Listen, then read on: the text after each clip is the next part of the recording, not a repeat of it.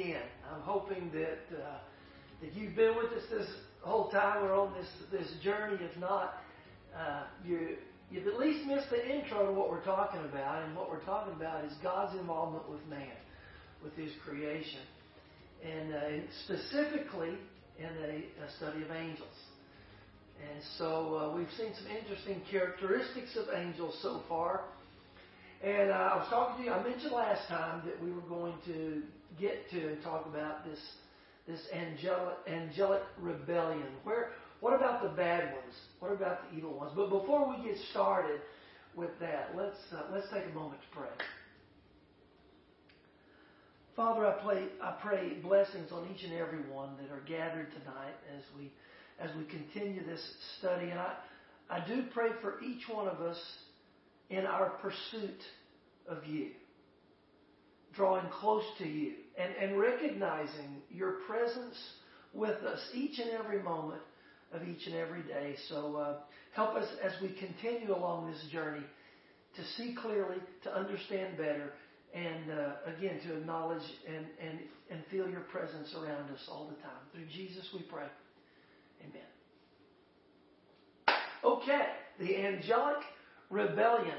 We're going to go to the book of Revelation. Now, let me preface this with something. When you're studying the book of Revelation, you have to understand some things. First off, and this is the greatest importance to understand, after chapter 3 in Revelation, 22 chapters, after chapter 3, the book is highly, highly figurative in nature. It is a figurative context, okay, as opposed to literal, of course. And guys, that's why there's so many different interpretations of this book, is because it's so highly figurative. Therefore, people have their ideas as to what those figures represent. So you get all kinds of different, there are so many different interpretations of this book. Now, the good thing is the message of the book is consistent across the board. We win. God's people win. That's the message of the book. Now, we're not studying the book of Revelation, but we're going to go to a passage from Revelation. So that's why I wanted to preface it with this idea of how highly figurative it is. The good part about this particular passage is God, He clarifies one of these figures. Okay? Where it was figurative, He tells us clearly what the figure is. All right? And so that's a real blessing for us in this particular journey. We're going to look in Revelation chapter 12. Revelation 12.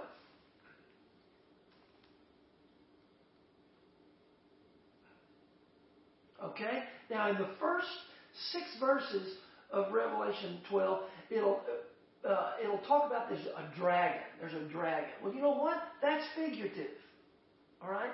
Now, the good thing about it is, from verse 7 on, God's going to clarify who He's talking about, and He makes it really clear. Now, watch what happens. Because you know what? There was war in heaven. That's right. So let's read Revelation 12, starting in verse 7. And there was war in heaven. Michael and his angels fought against the dragon, and the dragon and his angels fought back. All right, so we see the archangel, we already know who that is. That's Michael. He and his guys, his angels, fought against the dragon, and the dragon and his angels fought back. Verse 8. But he was not strong enough, and they lost their place in heaven.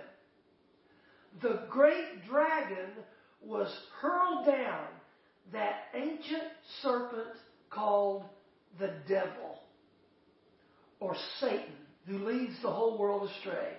He was hurled to the earth, and his angels with him. So who was the dragon? Satan. He clarifies it specifically, clearly. All right, so let's think about it for a minute. There's a war in heaven. Satan and his angels are hurled out, or cast out. Now let's just think about this for a second, because I want to ask you a question. When did that take place? When did that war take place? Now the Scriptures don't tell us not specifically, but we can at least figure out some parameters to that. Okay? So, let's say this. That's just kind of a statement. It had to have happened after creation and before the fall of man. Well, after creation, that's clear enough because angels were created. By the way, guys, Satan is an angel created by God. All right? He's not a little minor God. It's not like you've got a good God and a bad God. You've got God over here, he's a good God. And you got Satan over here, he's a bad God. That is not it at all. Not even close. Satan was created by God. He's an angel. Okay? So, when did this war take place? Well, it had to be after creation because God created them. And then, why was it before the fall of man? How would we know that? That's right. Because Satan was in the garden tempting Adam and Eve. Okay, so there's at least a time frame there, bookends, if you will, as to when this war took place. Now then, next question about it. Why? Why in the world did it happen? And again, the Bible doesn't specifically tell us, but it would appear, okay, that Satan was not satisfied with the role he'd been given by God. He wanted a higher position. Some will say he wanted to be God himself, which is ludicrous, but his pride brought him to a point to where he wanted more than he had, and he was dissatisfied. Now, let's turn to a passage in regard to that. A couple of passages, and they'll work for our advantage later when we see another thought. But turn to 1 Corinthians chapter 11, I believe. Yes, 1 Corinthians 11.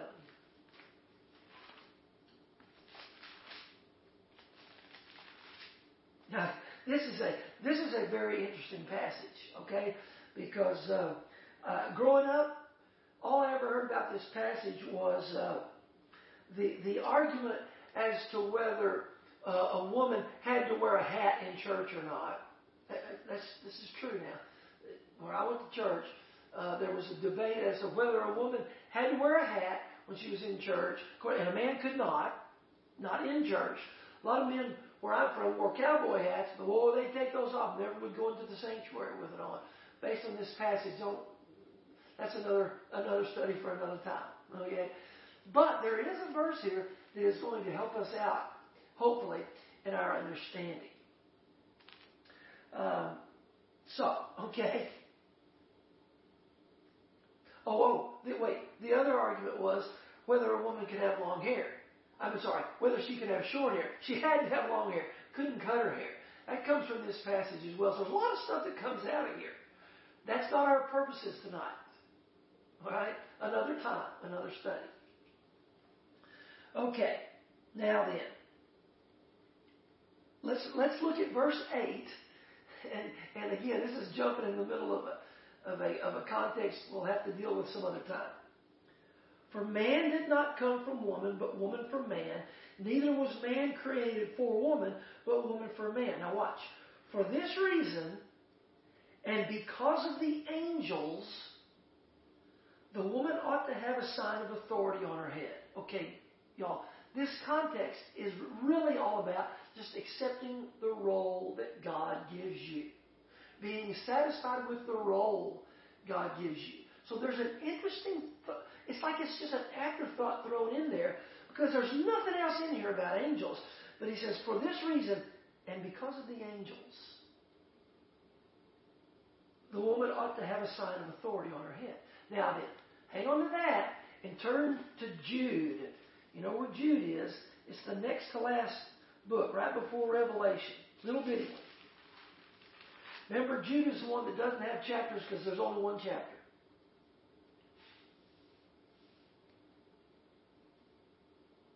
Okay. Now look at verse 6. Jude, verse 6. And the angels who did not keep their positions of authority. Hear that?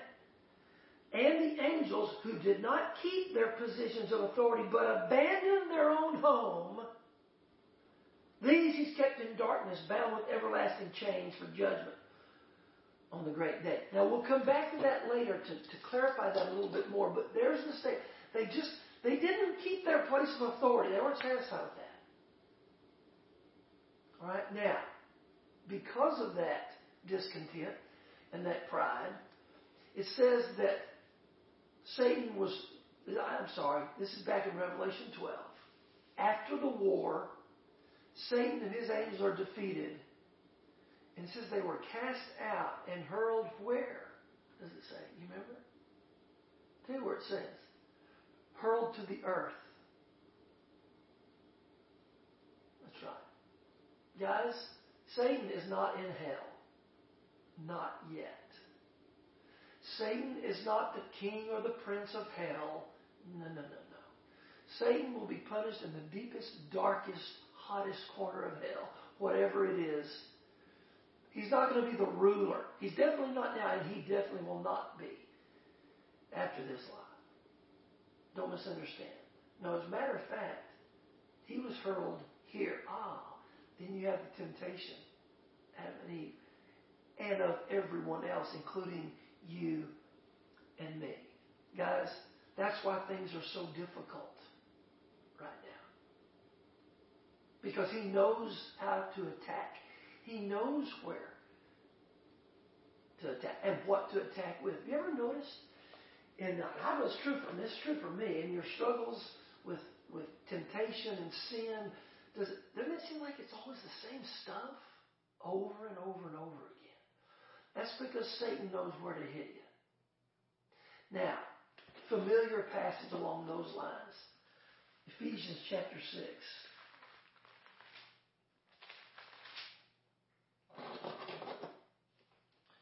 I say this should be a familiar passage for most.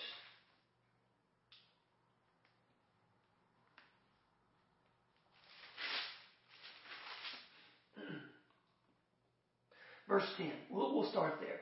Very familiar. Okay, here we go. Finally, be strong in the Lord and in His mighty power. Put on the full armor of God. Now, we know that, right? That's familiar. But why? Why do we need to put on the full armor of God so that you can take your stand against the devil's schemes? For our struggle is not against flesh and blood, but against the rulers, against the authorities, against the powers of this dark world, and against the spiritual forces of evil in the heavenly realms. Guys, we're in a spiritual battle. Every moment of every day. And that's because Satan, he's the one that orchestrates this offensive against us. And that's why we put on the full armor of God, to stand against Satan and all the schemes that he has planned to try to destroy us. Familiar passage from 1 Peter chapter 5. Isn't that right? 1 Peter 5? Yeah, 8 and 9. For the devil is like a roaring lion. He prowls around looking for those whom he may devour. He's after us.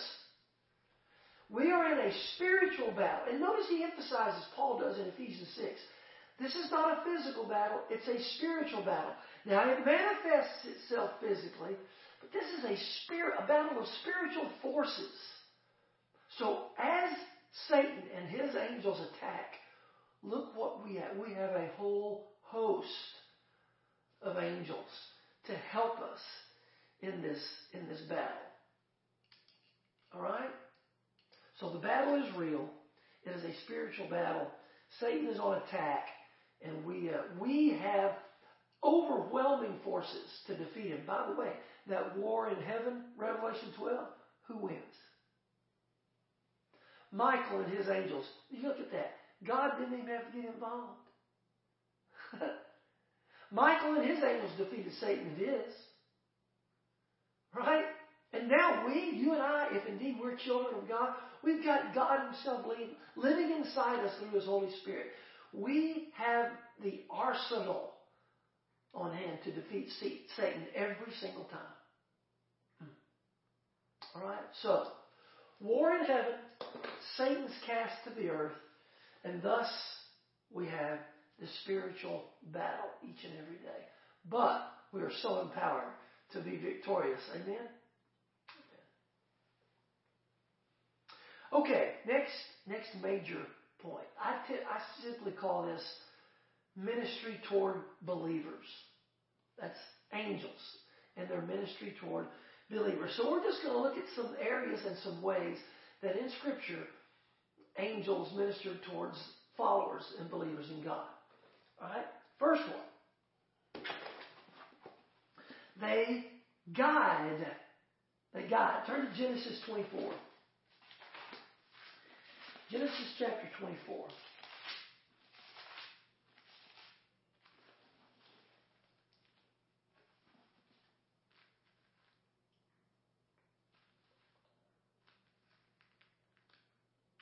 Okay?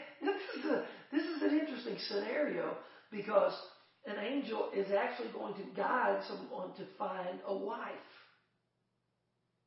All right? Isaac, I believe, to find him a wife. Watch. Let's see. Look at verse. Well, let's just go to verse 7. The Lord, the God of heaven, who brought me out of my father's household and my native lands, and who spoke to me and promised me an oath, saying, to your offspring I will give this land. He will send His angel before you so that you can get a wife for my son from there. Guiding him to find a wife for his son. And then jump over to verse 40. It was verse 40. He replied, the Lord before whom I have walked will send His angel with you and make your journey a success so that you can get a wife for my son, from my own clan, and from my father's family. It worked! It worked! He did it. So you know what? Some of you guys out there, there's still hope. It might take an angel. I'm just messing with you. Okay? So, that was just a very specific thing. Guide to find a wife. But that means there is a guiding that goes on. That doesn't mean it's limited to just that. But they guide. They lead. Good. That's good. That's really good. Okay? Next point. Not only do they guide, they provide for. Provide for. Turn to 1 Kings. 1 Kings chapter 6.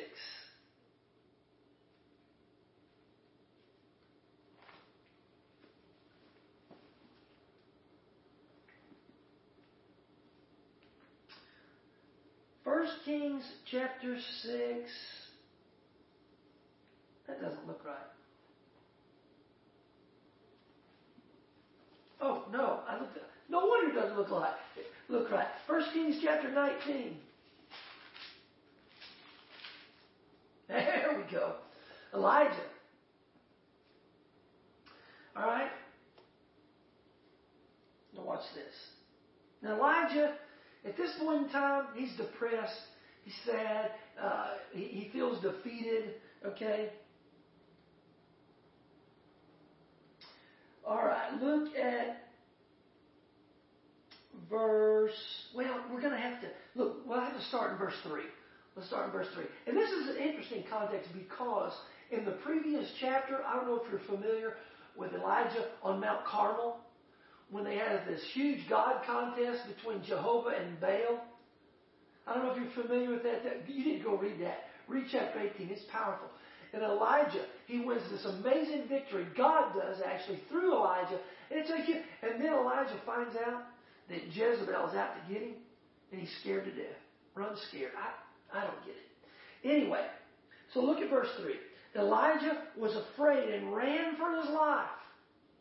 When he came to Beersheba in Judah, he left his servant there, while he himself went a day's journey into the desert. He came to a broom tree, sat down under it, and prayed that he might die. Oh, woe is me. I've had enough, Lord, he said. Take my life. I am no better than my ancestors. Then he lay down under the tree and fell asleep. He's in a bad place. Watch this. All at once, an angel touched him and said, get up and eat. He looked around, and there by his head was a cake of bread baked over hot coals and a jar of water. He ate and drank, and then he lay down again. Now, provide for? Man, there's some hot baked bread and water. You know, he's in a bad place. An angel comes to him and says, get up, eat. And he does. So, provided food. Now, I'm not saying that, an angel's going to give you lunch every day. I'm just saying they can indeed provide for it. However that works out and how that plays out.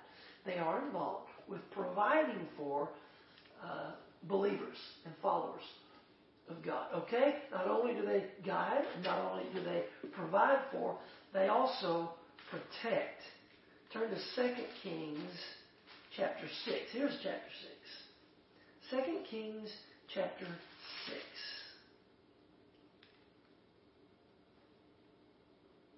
Now, we've used this passage earlier in this study.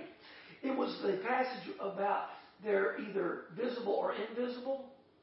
So you should remember it. This is when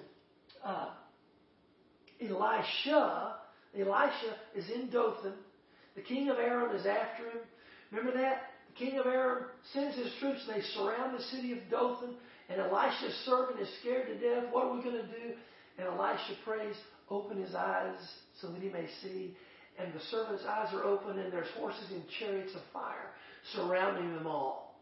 And by the way, great victory there. Okay? But the whole idea of protection. They protect. In a terrible, seemingly a hopeless situation, and yet they're there. They're there to protect. Okay? So now go to Acts chapter 27. We'll see one. Let's see one from the New Testament where they protect. Acts 27. Now this involves. Oh, go ahead. Acts 27. Take a moment. Turn that Bible. Acts 27. This is the account of the Apostle Paul's shipwreck. Don't know if you're familiar with that or not. But he's on his way to Rome to stand trial before Caesar. Okay? And so they're in this boat, and the weather gets real, real bad. As a matter of fact, ultimately, it's going to wipe out the boat, and they're going to be stranded on the island of Malta. Right? But let's take a look at a couple of things in the process of that. All right. Look at verse 23. Now, this is in the middle of the storm. Verse 23. After the men had gone a long time without food, Paul stood up before them and said, men, you should have taken my advice not to sail from Crete. Then you would have spared yourselves this damage and loss. But now I urge you to keep up your courage, because not one of you will be lost. Only the ship will be destroyed. Last night, an angel of the God whose I am and whom I serve stood beside me and said, do not be afraid, Paul. You must stand trial before Caesar. And God has graciously given you the lives of all who sail with you. So keep up your courage, men, for I have faith in God that it will happen just as he told me. Nevertheless, we must run aground on some island. So an angel told him, it's going to be all right. Hang in there. It's going to be all right. And that's exactly what happens. Okay? Protection. All right, now turn to Psalm 91, the 91st Psalm.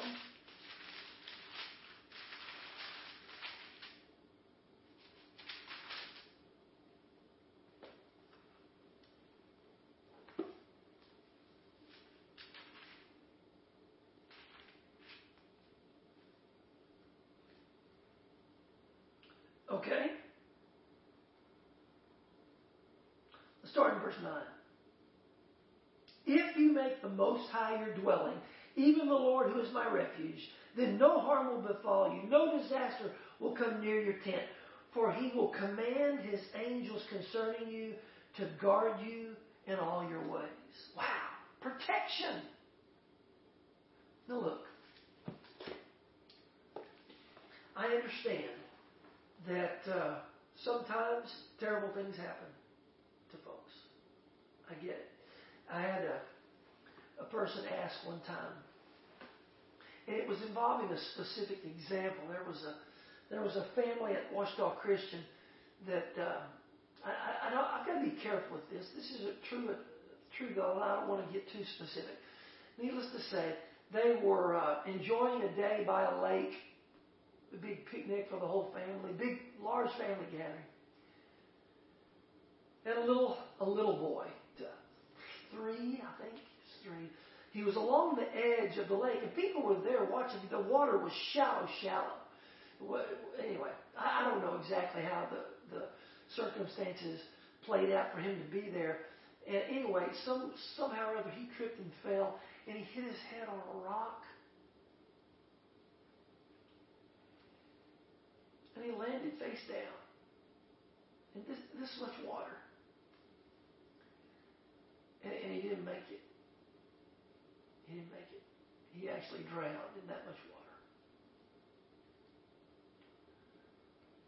And some will say, you call that protection? Where were the angels then, huh?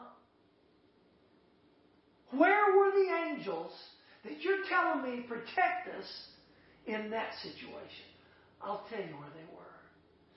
They were right there waiting to be called to respond. And they didn't get the call. You see, ladies and gentlemen,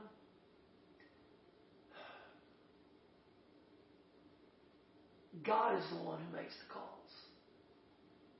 So if someone's going to criticize, you take your criticism to God. I guarantee you this, He can handle it. You know, the old expression, the buck stops here, that's God. And why sometimes He sends the angels and why sometimes He does not, I don't know. I don't presume to know. You know what? I don't have to know. I'm just going to trust Him in those things. So the angels, they're ready to roll. Right? They're just waiting for the command. And in that particular case, they didn't get it. God can handle the criticism and the questions. We may never have answers in this lifetime. But we'll get them. We'll get them someday. Our calling is to trust Him in the good and the bad. But they're here and they do protect. The next point, and it's somewhat similar, but it's a different word, and so I like to take a look at it. They also deliver. They deliver. Turn to Daniel chapter 6.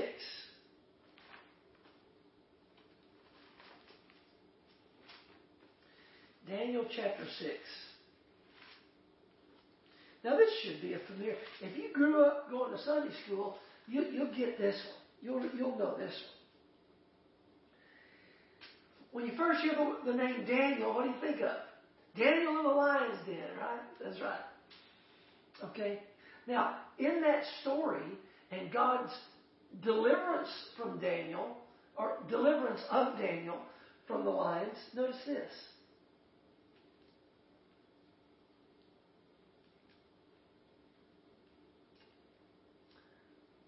Let's go ahead and start with verse 19 just to grasp a little bit of this account. And I'm not going into the whole thing. I'm hoping that you know this account. At the first light of dawn, the king got up and hurried to the lion's den. When he came near the den, he called to Daniel in an anguished voice, "Daniel, servant of the living God, has your God whom you serve continually been able to rescue you from the lions?" By the way, the king was for him. He was. Daniel answered, "O king, live forever. My God sent His angel, and He shut the mouths of the lions." It was an angel that delivered Daniel from the lions in the lion's den. God sent an angel for Daniel's deliverance. I love that. Love it. Okay, how about another one? Turn to Acts chapter 12. Here we go to the New Testament again. Acts chapter 12. Boy, this is a really amazing account here. If you're not familiar with Peter and his escape from prison in Acts chapter 12, it's a really cool deal. Peter's in prison and very likely awaiting execution the next day. And so in the middle of the night, God brings an earthquake, and Peter is free. You've got the church. They're all gathered together, praying like crazy for him. Well, all of a sudden, this earthquake, Peter starts to walk out. Watch this. Let's read it. Verse 6. The night before Herod was to bring him to trial, Peter. Peter was sleeping between two soldiers bound with two chains, and sentries stood guard at the entrance. Suddenly, an angel of the Lord appeared, and a light shone in the cell. He struck Peter on the side and woke him up. Quick, get up, he said, and the chains fell off Peter's wrists. And then that cool? The angel goes, hey, Peter, get up, wake up. Get up. His chains fall off. Then the angel said to him, put on your clothes and sandals. And Peter did so. Wrap your cloak around you and follow me, the angel told him. Peter followed him out of the prison, but he had no idea that what the angel was doing was really happening. He thought he was seeing a vision, but it was really happening, and the angel was leading him out of there. They passed the first and second guards and came to the iron gate leading to the city. It opened for them by itself, and they went through it. When they walked the length of one street, suddenly the angel left him. Just led him right out of the prison to freedom. Delivered. Right? Amazing. All right? Turn to Psalm 34. Psalm 34.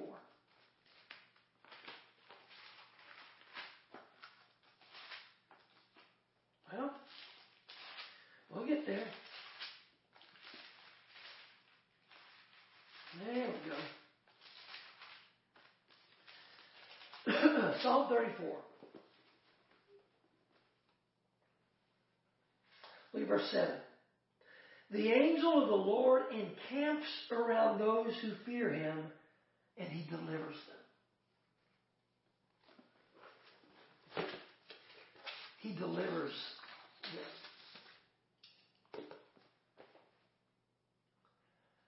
In those circumstances, in those times when you feel like you're in trouble or you're in danger, you're in a situation. Here's a good one. What about, and this may seem silly, but it's not, because I know I've got family members, this is a big one. What about in bad weather, tornadoes, hurricanes? We're in those situations. Look, you got a fortress. You've got a host surrounding you to protect you, to deliver you. So take heart. Do whatever you have to do for your protection. But don't fret. Don't worry. Because God has sent those. If you're his child, okay, remember, this is angels' ministry to believers. And you've got a force around you to guide, to protect, to deliver. And these angels. Okay. Now, here's the next point. And this is one of my favorites because of the passage we'll use to confirm it. Not only do they deliver, they strengthen. They strengthen us. This is an often overlooked passage. It's just one verse. Often just skipped right over, and I don't really know why.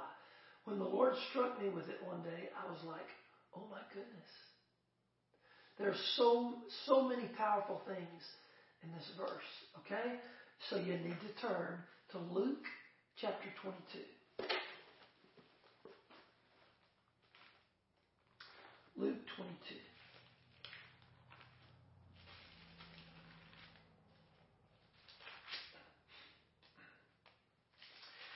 Now then, if indeed you are a believer, if you're a disciple of Jesus Christ, then this is a very familiar section of Scripture. Okay, we're going to look at the night before Jesus was crucified. All right? He's in the Garden of Gethsemane with his disciples. A select few, the ones he's closest to, he's pulled to be closer to him. Why? Because he is under incredible stress and anxiety. If you think Jesus, as the Son of God, was above any of that, stress and anxiety and worry, those things, no, remember, he was also human. And he was under incredible stress this particular night. And we get a glimpse of a part of his prayer because he was there all night. Okay? But we get a glimpse of part of his prayer. Again, and this is a familiar section of Scripture. But I'll bet, if I were a betting man, I bet some of you have just kind of skipped a rock over this verse. Okay? So, we'll begin verse 39. Jesus went out as usual to the Mount of Olives, and his disciples followed him. On reaching the place, he said to them, "Pray that you will not fall into temptation." He withdrew about a stone's throw beyond them, knelt down and prayed. And here's these infamous words. "Father, if you are willing, take this cup from me, yet not my will, but yours be done." In Matthew's account of this same scene, it says he was in anguish to the point of death, sorrowful, in anguish to the point of death. This is incredible stress. As a matter of fact, look at verse 44. And being in anguish, he prayed more earnestly, and his sweat was like drops of blood falling to the ground. Now, and you may be familiar with that as well. Guys, he sweat blood. It's an actual physiological condition under great degrees of anxiety and stress. Small capillaries in the sweat glands can burst, and in that sweat is actually mixed with blood as it drips from him. So that's incredible stress and anxiety. But watch this. I skipped a verse. I skipped it on purpose. Let's go back and read 41. He withdrew about a stone's throw beyond them, knelt down and prayed, "Father, if you are willing, take this cup from me, yet not my will, but yours be done." Look at verse 42. An angel from heaven appeared to him and strengthened him.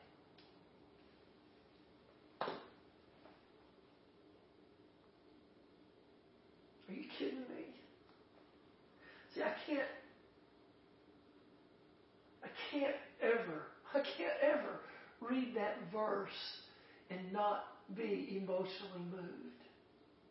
Because my Lord Jesus Christ, remember, yeah, he was God, but he was also man. And he's stressed, he's sorrowful, in great anxiety, sweating blood. He needed to be strengthened. And how did God do it? He sent an angel to strengthen him.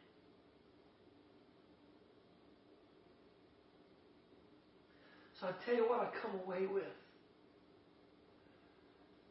There's plenty of times I need to be strengthened. I'm weak as rainwater. There's plenty of times that I need to be strengthened. And I see this scene. And in my mind I envision Jesus in such great sorrow. And an angel comes to him to strengthen, to encourage him in this terrible, terrible time. And I think, you know what? If Jesus needed strengthening, oh my goodness, you know how often I need to be strengthened?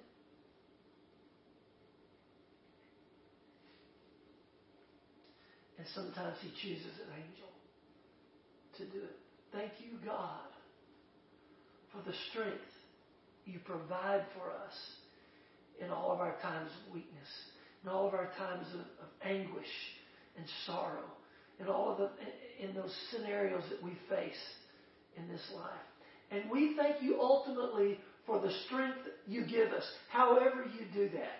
And in those cases where you choose to use angels, we thank you for that as well. In the name of Jesus we pray. Amen. Remember, sometimes visible, sometimes invisible. They can be there and you never know it. I love that passage so much. Okay, the next way they minister to believers, I put down, is they comfort believers. Now, the first passage I used was one we just saw, as far as when we were talking about deliverance, and that was Paul's shipwreck. You think about it. They're on this boat, this ship. The weather is horrible. They don't see themselves making it. And an angel tells them, hey, you know what? You just hang in there. You just hang in there. Stay on the boat. Now, it's going to be destroyed, but you're going to make it. You just hang in there. Okay? Go back to Acts 27. We'll look at the end of that scene.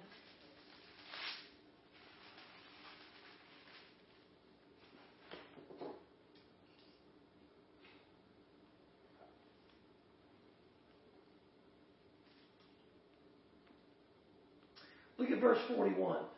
They're in the midst, again, that storm, right? But the ship struck a sandbar and ran aground. The bow stuck fast and would not move, and the stern was broken to pieces by the pounding of the surf. The boat's destroyed. The ship is destroyed. And what happens? Verse 44. The rest were to get there on planks, this is to the island, or on pieces of the ship. In this way, everyone reached land in safety. And they landed on the island. They swam to the island of Malta. So the angel tells them, hey, hang in there. You're going to make it. And they do. So comfort in the storm, whether that's an actual storm or the storms of life. So they will indeed have a part in providing comfort. Look at Matthew chapter 4.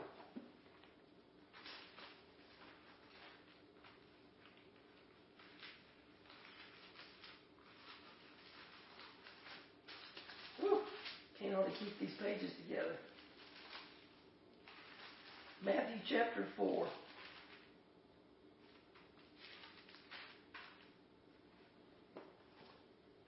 Now then, this is after the temptation of Jesus in the wilderness, when Satan comes at him head to head, mano a mano, one-on-one.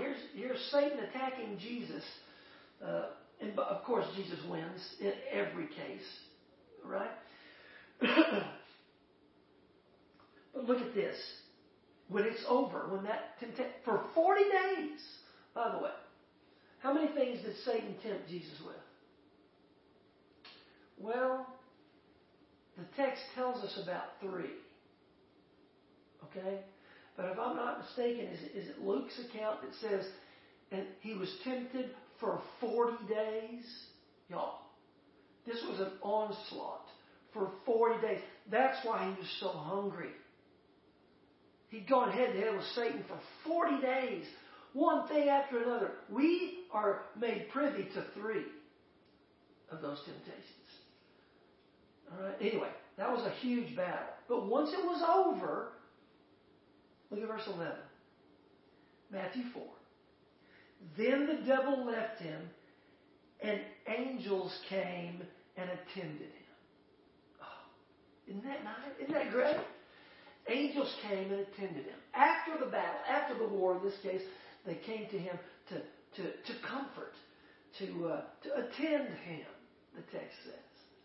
So, look, they're with us all the time in one way or another. These are just certain specifics that we see described in the text. And then finally, one more, and I didn't even put the verse down. I think I know it. I had to add this one to my original study because as I read it, I thought, oh my goodness, well, there's another one we need to include as far as ministry toward believers, and that is they carry believers to heaven when they die. I say to heaven. They carry believers to the afterlife, whatever that might be. I know that, and that's another study. But at death, they will carry the believers to where they are going. Okay, Luke chapter 16. Luke chapter 16.